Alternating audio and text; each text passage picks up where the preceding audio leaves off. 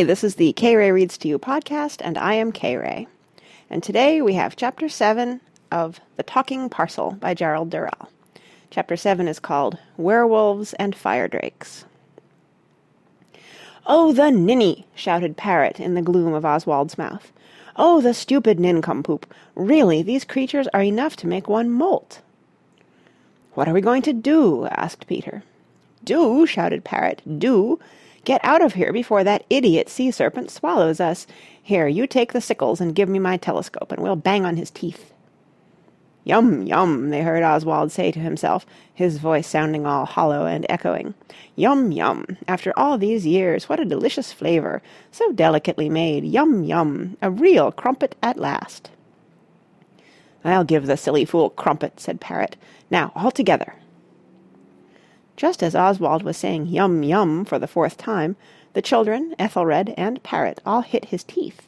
So what he actually said was yum yum, oor, ouch, ah, and without more ado spat out the dinghy and its contents. Then he put his head down and stared at it. "Why," he said in astonishment, "it's a crumpet with people on. Well, I never." "It's me, you idiot, Parrot!" shouted Parrot, waving his telescope. "Now a white crumpet with people on would be extraordinary enough," said Oswald, fascinated by this problem. "But a green crumpet with people on it is, I am sure, something no one has seen before." "I'll half strangle this reptile before I've finished," muttered Parrot. Then he shouted, "Oswald, it's me! Parrot! Parrot!" Oswald peered closely into the dinghy. "Why," he said in pleased surprise, "it's Parrot, I do believe. How nice to see you. But what are you doing sailing about in a green crumpet? Very dangerous, you know, my dear fellow. You might get eaten by someone. Then where would you be? If you must sail about, do it properly, in a galleon or something of the sort." "This is not a crumpet, it's a boat," roared Parrot. "Goat?" said Oswald. "No, no, my dear Parrot, I hate to contradict you, but I saw a goat once, and it looked nothing like that. Besides, goats don't float. And they're not green. No, no, mark my words, it's a crumpet. One of them marzipan ones they make in Bulgaria." "I can't talk to you without your ear trumpet," shouted Parrot. "I'm getting hoarse." "No," said Oswald, "it's not a horse either. I mean, I may be mistaken. It could, I suppose, be a green muffin, but I doubt it. I very much doubt it. I don't think a muffin would float so well." "What's the use of having the largest ears in Mythologia if you can't hear?" said Parrot in exasperation. He flew up and perched on Oswald's ear. "Where's your trumpet?" he yelled. "Ah," said Oswald, pleased. "I thought it was. I'm glad you agree, dear Parrot. A goat is something quite different, with horns and a tail and things." "Your ear trumpet!" yelled Parrot. "Trumpet, trumpet, trumpet!" "No need to shout and yell like that," said Oswald, hurt. "I can hear perfectly well without your screeching and roaring."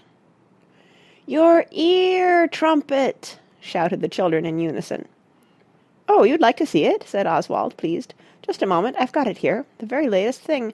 Of course I don't really need it, I can hear perfectly well, but it's a comfort to have it around, and I find that if you pour icing sugar through it, it makes the most delicious patterns on cakes."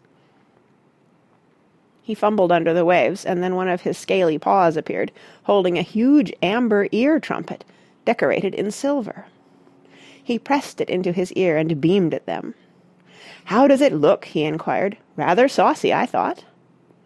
"Beautiful!" shouted the children.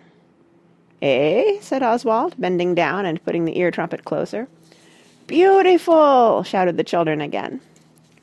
Oswald straightened up, took the trumpet from his ear, and peered into it. "Won't be a moment," he said to the children. "Technical trouble." He pushed one of his long claws into the ear trumpet and scrabbled about. Then he shook the trumpet, and a large quantity of icing sugar fell out. "There," he said, pleased. "It gets a little bit choked up occasionally."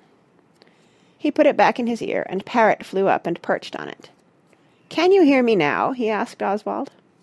"Perfectly," said Oswald, surprised. "But then I could hear you before. All that nonsense about a goat." "Well, listen carefully," said Parrot. "It's essential that we get to Werewolf Island as quickly as possible." "Werewolf Island," said Oswald. "What on earth do you want to go there for? Nasty place, nasty people.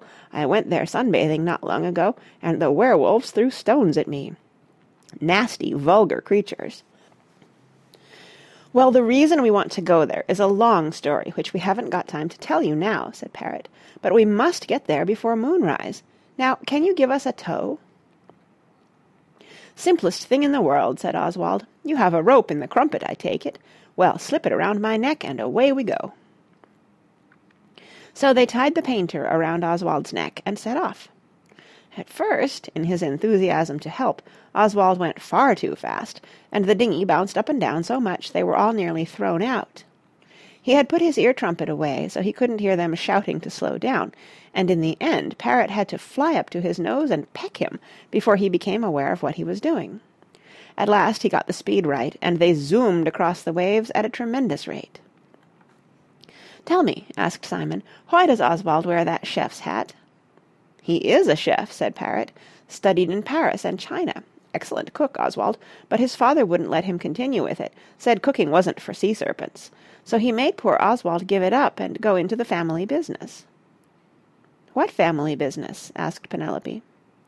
"It's a firm Oswald's great-great-grandfather started, called Excitement Unlimited. If there is a place not very popular with tourists, they just send one of their family there for a bit. He lets himself be seen and photographed a couple of times, and before you know it, the place is crammed with people wanting to see the sea serpent. But Oswald's a very shy creature, and he doesn't like the publicity involved, and he's a kindly soul, so he doesn't like leaving footprints in people's back gardens or breathing on picnic parties suddenly from behind rocks. No, what he really wanted to do was to open a restaurant, but his father said, 'Who ever heard of a sea serpent running a restaurant?' So Oswald had to join the firm, and he does his cooking as a hobby." "Poor Oswald," said Penelope. "Yes, it's a shame," said Peter. "It must be horrid to have to go around showing off when you're modest." "Yes, particularly if he's a good cook," said Simon. "One of the very best," said Parrot, "and won't use moon carrots. Oh no, insists on fresh ingredients. Very particular is Oswald."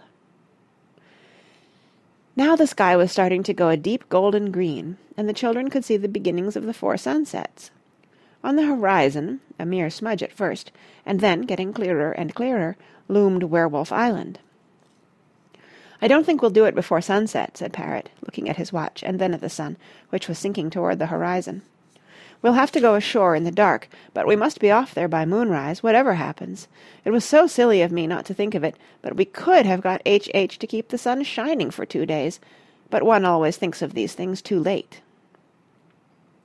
As they got closer to the island, it began to look more and more unfriendly, with craggy rocks and straggling bushes. It looked dark and evil, and Penelope shivered as she remembered what lived on it. "We'll land on the south end, I've told Oswald," Parrot explained, "because the mandrake forest is in the northeast, and the werewolves' lairs in the northwest. If we can get through the mandrakes without waking them, or the wolves smelling us, we should have the rue and be out again in next to no time." "What about the will-o'-the-wisps?" asked Peter. "Oh, they're all right, just mischievous. You can't trust them," said Parrot. Oswald had slowed down as they reached the island, and now headed for a little cove. They beached the dinghy on the sand, which was red and black and glowed uncannily in the light of the sunsets. "Now remember," said Parrot to Penelope, "you stay here with Ethelred and Oswald, and at the first sign of any trouble put out to sea." "And what about you?" protested Penelope. "Never mind about us," said Parrot confidently. "We'll be all right." "Good-bye, Penelope," whispered Peter. "Remember, any danger and you scoot off." "Yes," said Simon. "Don't take any risks." "Good-bye," said Penelope. "You take care, too." Carrying the sacks and the sickles, Peter and Simon and Parrot made their way down through the bushes as quietly as they could. Penelope sat down on the beach with Ethelred beside her and Oswald lying in the shadows. "Don't you worry, miss," said Ethelred comfortingly. "Why, they'll be through that 'orrid mandrake forest and into the rue field before you can say fried frog spawn." Oswald had been listening to this with great attention through his ear trumpet. "Tell me," he said, "what do they want the rue for?" "To give it to them weasels, of course," said Ethelred. "To give it to the weasels? Yes, of course. How stupid of me not to have thought of that," said Oswald. "Why?" Corblimey, don't you know anything? Asked Ethelred. Don't you know about the cockatrices and all that? No, I'm sorry I don't, said Oswald apologetically. I've been on a mission, you see, and I've only just got back. So, as much to while away the time as anything, Penelope and Ethelred told him about the cockatrices and their adventures. Audacious brutes, said Oswald when they had finished. To think of them doing that to H.H., the kindest of men. A man who gave me my very best recipe for raspberry flan. How lucky he had you to help him. So you see, said Penelope, if we can just get the roux, it might solve everything. Yes, indeed, I see how important it is, said Oswald. It is, as it were, like the final pinch of pepper, the thimble of salt, the fragment of onion, or the merest tiny, titchy-teensy-weensy trigil of herbs that makes all the difference between success and failure in a recipe. Exactly, said Penelope. How well you put it. I don't understand a word he's on about, Ethelred confessed. I wonder, said Oswald, whether I ought to swim around to the northeast of the island, so that I would be, as it were, on hand in case of an emergency. Oh, would you? Said Penelope eagerly. That would be comforting. Well, in that case, I'll be off, said Oswald. He swam out into the bay, submerged, and disappeared as swiftly and silently as a minnow. Penelope and Ethelred sat silent on the sand by the dinghy for what seemed like hours. It's a pity we have to be quiet, miss, whispered Ethelred at length, else I would have sung to you. Us toads is famous for our voices, you know, and I know some lovely songs, honest I do. That's very kind of you, said Penelope. I would have appreciated it very much. If I'd brought me conjurer's outfit, I could have shown you some tricks, he went on, 'cause I was a conjurer before I became a spy, see? I can produce a newt out of me top hat in a way what would baffle anyone. I'm sure you can, said Penelope. They sat in silence again, while Penelope imagined all the awful things that might be happening to Peter, Simon, and Parrot. Tell you what, miss, said Ethelred at last, you see that there little hill at the end of the bay? Well, if I was to climb that, I could see a good bit of the island, and I dare say more than likely that I'd see them coming back, laden down with the roux. Shall I take an up there, miss? All right, said Penelope. I can see no harm in it, but I'd better stay and guard the boat. Right you are, miss. Back in a jiffy, whispered Ethelred, and hopped off. Without Ethelred, the night seemed twice as dark and lonely. Penelope was just beginning to wish she had not allowed him to go, when two things happened that made her wish even more that Ethelred was with her. First, over the very rim of the singing sea, the tiny edge of the moon appeared, like a curved shred of silver. Swiftly it rose, and in a moment or two it was clear of the sea and flooding everything with a silvery light.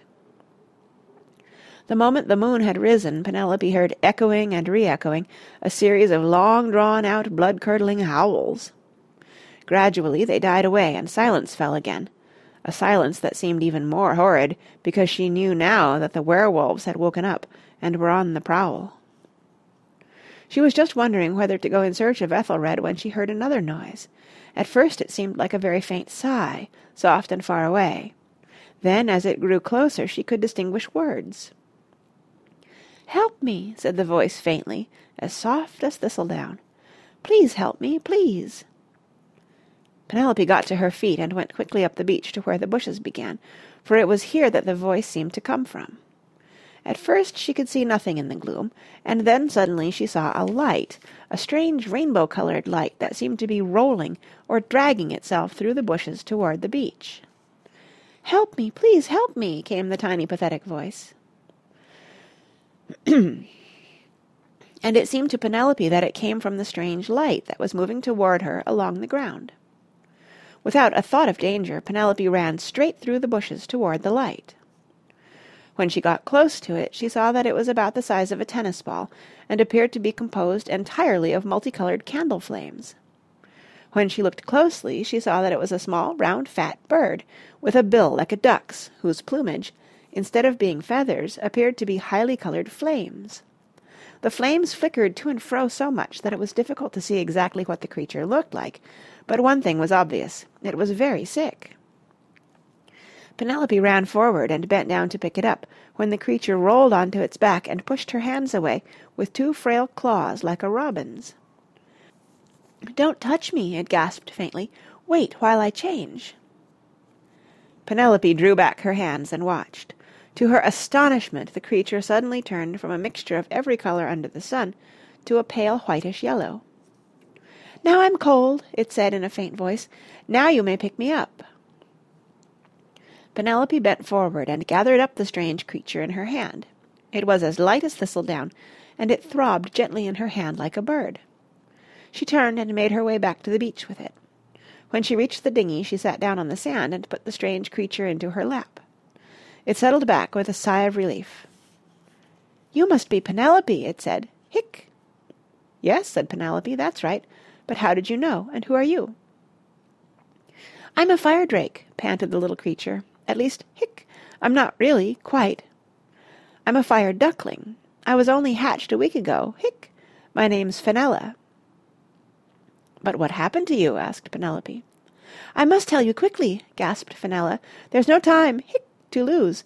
I was out this evening practising my flying, hic, just as the sun went down, and I happened to land in a bush. I'm not very good yet, you see, hic, and all my lights went out because I was stunned. When I came to, hic, there was a group of will-o'-the-wisps near the bush I was in, hic, and they were plotting. You know what, hic, plotters the will-o'-the-wisps are. But this was a really nasty plot. They said that 2 humans and Mr. Parrot, hic, were making their way across the island, and they'd left a Toad and a Penelope, I suppose that's you, in charge of the boat. They said, hic, they were going to tell the werewolves where Mr. Parrot and the others were, hic, and then when they were all together they were going to wake the mandrakes, hic." "Did they indeed?" said Penelope, thoroughly enraged. "Nasty, spiteful, plotting things. Then what happened?" "Well, then I got hiccups," said Fenella apologetically, "and they all rushed at me, hic, and started banging me about, and I fell out of the bush and broke my wing, hic. Then they got frightened and ran away, but I thought I ought to come, hic, here to warn you. I hope I did right." "Absolutely right," said Penelope, so angry at what the will-o'-the-wisps had done to Fenella that her voice shook. "Now, I'll tell you what I'm going to do. I'm going to put you safely in the boat, and you're to wait for a Toad to come. His name is Ethelred. When he comes, tell him what you've told me, and tell him I've gone to warn Mr. Parrot. Can you remember that?" "Oh, yes," said Fenella. "I've a very good, hic, memory. It's just my flying that's bad, hic." "And when I come back I'll mend your wings," said Penelope. "Do take care," said Fenella. "Those will-o'-the-wisps, hic, aren't to be trusted, truly." "I'll take care," said Penelope, putting Fenella carefully into the boat. "Now, are you comfortable?" "Yes, thank you, hic, very much," said Fenella. "Well, just stay there and wait for Ethelred," said Penelope. And taking the flashlight, she made her way rapidly up the beach and into the bushes. There was a rough track that was obviously the way Parrot and the boys had gone. She pushed on through the bushes, and presently they gave way to a rather dry, scratchy sort of grassland, and ahead of her loomed a wood. This must be the mandrake forest, she thought, and moved very quietly so as not to wake them. When she had tiptoed to the edge of the forest, she stopped and turned on her flashlight for a moment, for she wanted to see what the mandrakes were like. What she saw made her want to giggle. They were shaped like great green Easter eggs with large eyes that were tightly shut, large ears, snub noses, and pouting, sulky mouths on their trunks. From the sides of each trunk stuck 2 short, stubby branches ending in bunches of twigs and leaves, presumably the mandrake's equivalent to arms and hands. On their heads, like tangled wigs, were more short branches and a lot of leaves. As they slept, they all snored gently, so that the whole forest vibrated. Penelope switched off the flashlight and tiptoed through the mandrakes and into the wood. She had to move with great caution, using only the pale light of the moon to see by, for she did not want to walk into a mandrake by mistake or tread on a twig that would wake them up. So step by step she made her way slowly and carefully through the snoring mandrakes. Presently she came to a clearing in the forest that was flooded with moonlight, and from it 6 paths led in different directions. Then she noticed in the gloom, among the mandrakes around the clearing, several greeny-blue lights that pulsed but remained quite stationary, as if they were watching her. It was the will-o'-the-wisps, and soon she could hear their sniggering soft voices talking to one another. That's her, sniggered one. Yes, yes, yes, yes, chorused the others. She can't find her way, giggled the first one. No, she can't, she's lost, they chorused. Soon she'll be eaten. Yes, yes, yes, yes. Eaten, eaten, eaten. Yes, yes, yes, yes. Then, as suddenly as they had appeared, the will-o'-the-wisps slipped off through the trees and were gone. Penelope stood in the center of the clearing and wondered which one of the 6 paths to choose, wishing she had a compass with her. She closed her eyes and tried to remember the map of the island and in which direction the rue field lay. When she opened her eyes, at the entrance to each path stood a werewolf. They looked very like large, shaggy German shepherds, walking on their hind legs and using their front paws as cleverly as monkeys. Their eyes glinted green in the moonlight, and they were all panting, their red tongues flapping in and out, their white teeth gleaming. Before Penelope could move, the werewolves converged on her swiftly and silently. A bag was thrown over her head, and she felt herself lifted in hard, furry paws and carried off, the only sound being the hoarse panting of her captors as they jogged along. Presently Penelope was put down and tied to what felt like a tree trunk. Then the bag was removed from her head, and she saw she was in a large gloomy cave lit by a big flickering fire. She was bound to a tree trunk that had been planted upright in the cave's earthen floor, and on either side of her were 2 other tree trunks, to which were tied Peter and Simon. "Penelope!" exclaimed Peter. "What are you doing here?" "Why aren't you with Oswald?" cried Simon. Hastily, since the werewolves had left the cave, Penelope related her story of the fire drake and her subsequent capture. "Well," said Peter, "we got through the mandrake forest all right, and we found the rue. It grows on the seashore near here." "We put it into the sacks," said Simon, "and then Oswald appeared and said you'd sent him. So we told him to go back and get the dinghy and you and Ethelred." "Parrot went with him," said Peter, "and we were waiting for you to come back when suddenly a whole host of those awful wisps appeared, shouting, 'Here they are! Here they are!' and the werewolves jumped on us before we could do anything. That was half an hour ago." "What are they going to do with us?" asked Penelope. "Turn us into werewolves," answered Peter gloomily, "to increase their numbers." "Don't be silly, how could they?" said Penelope, aghast. "If they bite us, we'll turn into werewolves," said Simon. "The guard told us. They're having a special ceremony when the moon sets. They'll bite us, and that'll be that." Penelope was silent, thinking of the fate awaiting them. "Well, we can't get free. We've tried," said Peter. "They certainly know how to tie one up." "I've got a knife in my pocket, but I can't reach it," said Simon. Just at that moment a werewolf came into the cave. Seen in the flickering firelight, they were even more fierce-looking and unattractive than they had been by moonlight, Penelope decided. "No talking," said the werewolf in a harsh, growly voice. "I've told you before." "Oh, go and boil your head," said Peter pugnaciously. "Yes," said Simon, "we've got every right to talk. Why shouldn't we?" "It's the law," said the werewolf, lying down by the fire. "How can it be the law when you haven't had any prisoners before?" said Penelope indignantly. "Don't be so stupid." The werewolf put his ears back and snarled at her. "We're not stupid," he said. "We captured you all, and that was not stupid, so be quiet."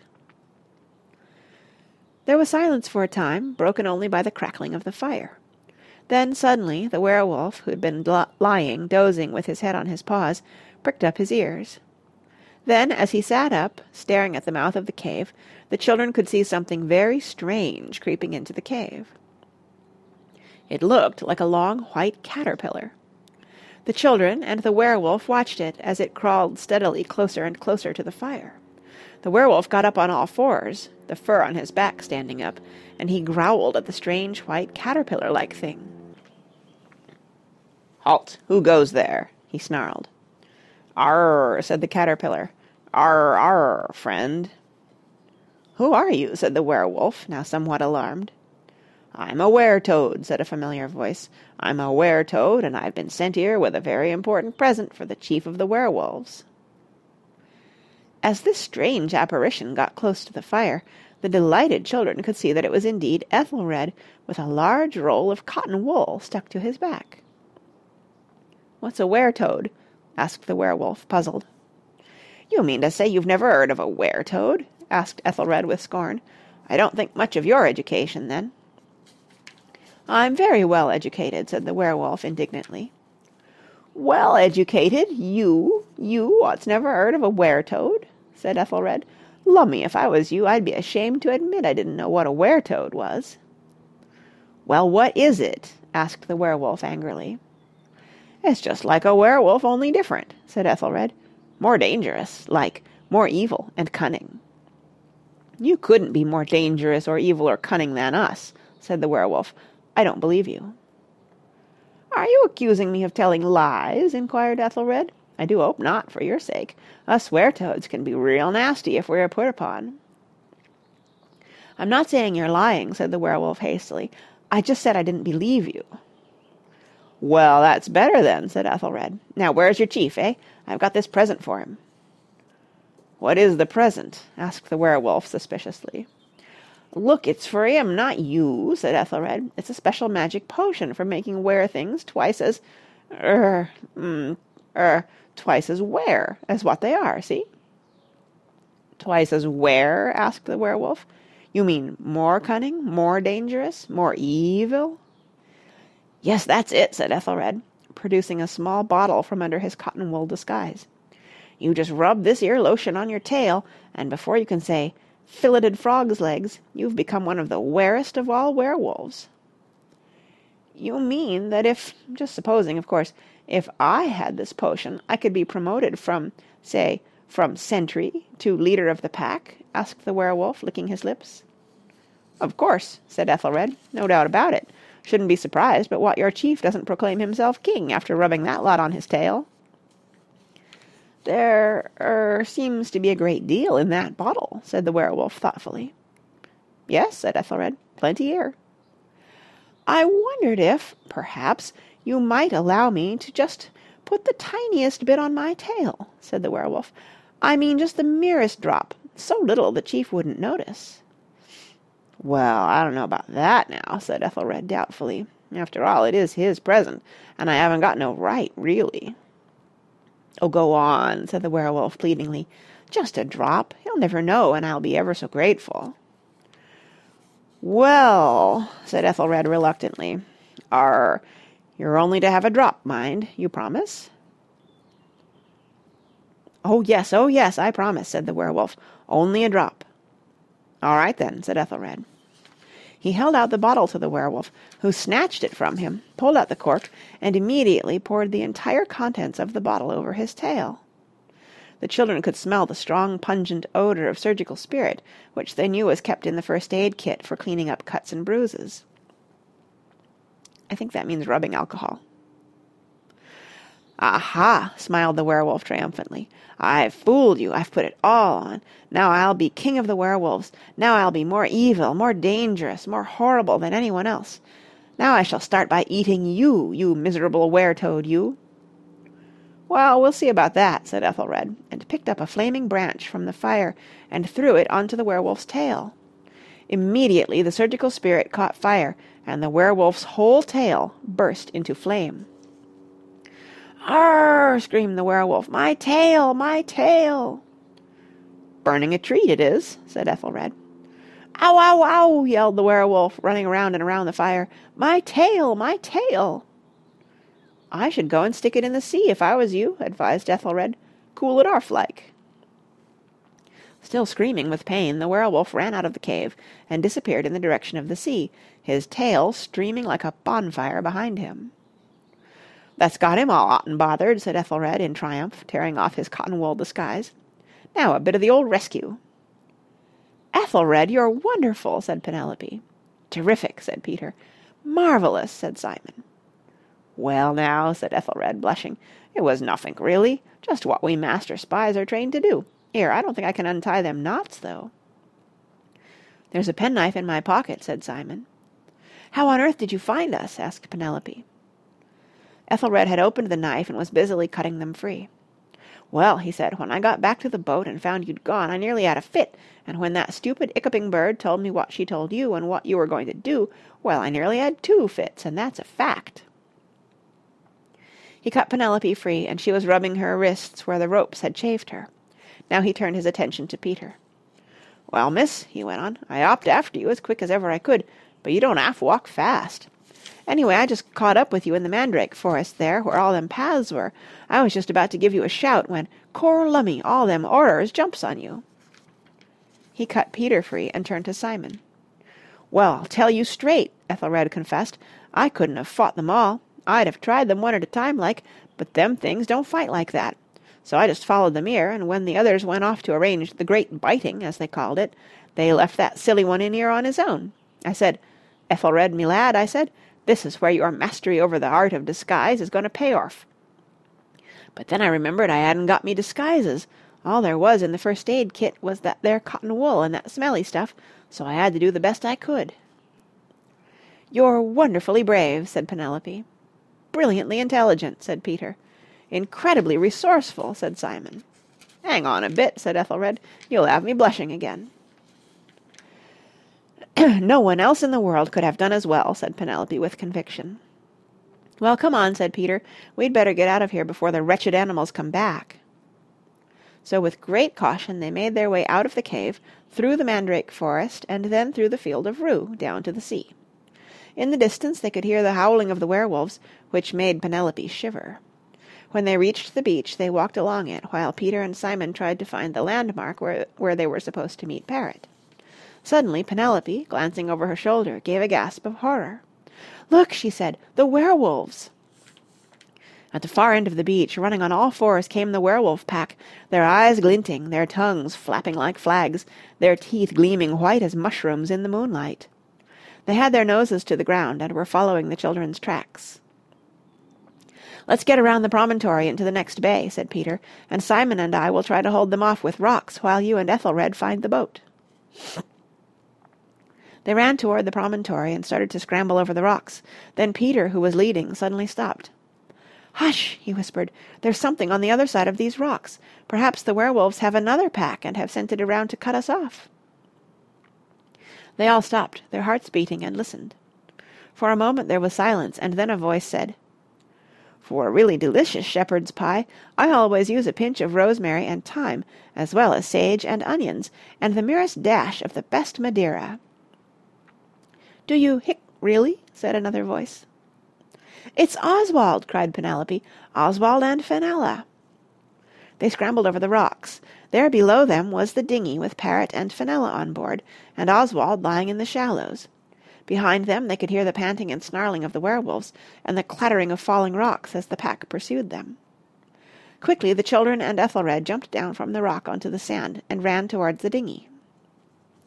"Parrot, Parrot, help!" shouted Penelope. "The werewolves are after us!" "Werewolves!" said Oswald. "Werewolves! We'll soon see about that!" He surged down the bay and slid out onto the beach, putting his great kingfisher blue body between the children and the werewolves. Then he sucked up a great mouthful of sea water and spat it at the werewolf pack like a fire hose.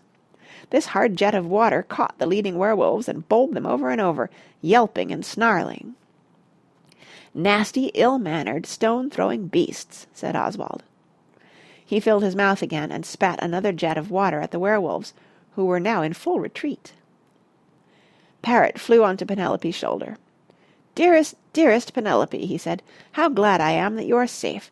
Quick, into the boat, all of you." They scrambled into the dinghy and pushed off. When they were far enough from shore they called to Oswald, who was thoroughly enjoying himself, chasing the werewolves up and down the beach, and spitting water at them. At length he left the pack drenched, bruised, and angry, and swam out to join the dinghy. "That will teach them," he said with satisfaction. "That'll teach them not to throw stones at strangers." "Well," chortled Parrot as the boys fixed the rope around Oswald's neck, "we've done it, by Jove! Everybody safe and 4 sacks of rue. How's that for an important piece of work?" "Sorry, how's that for a triumphant piece of work?" "We can stop on the way to get some lavender," said Peter. Then, "Cockatrices, watch out."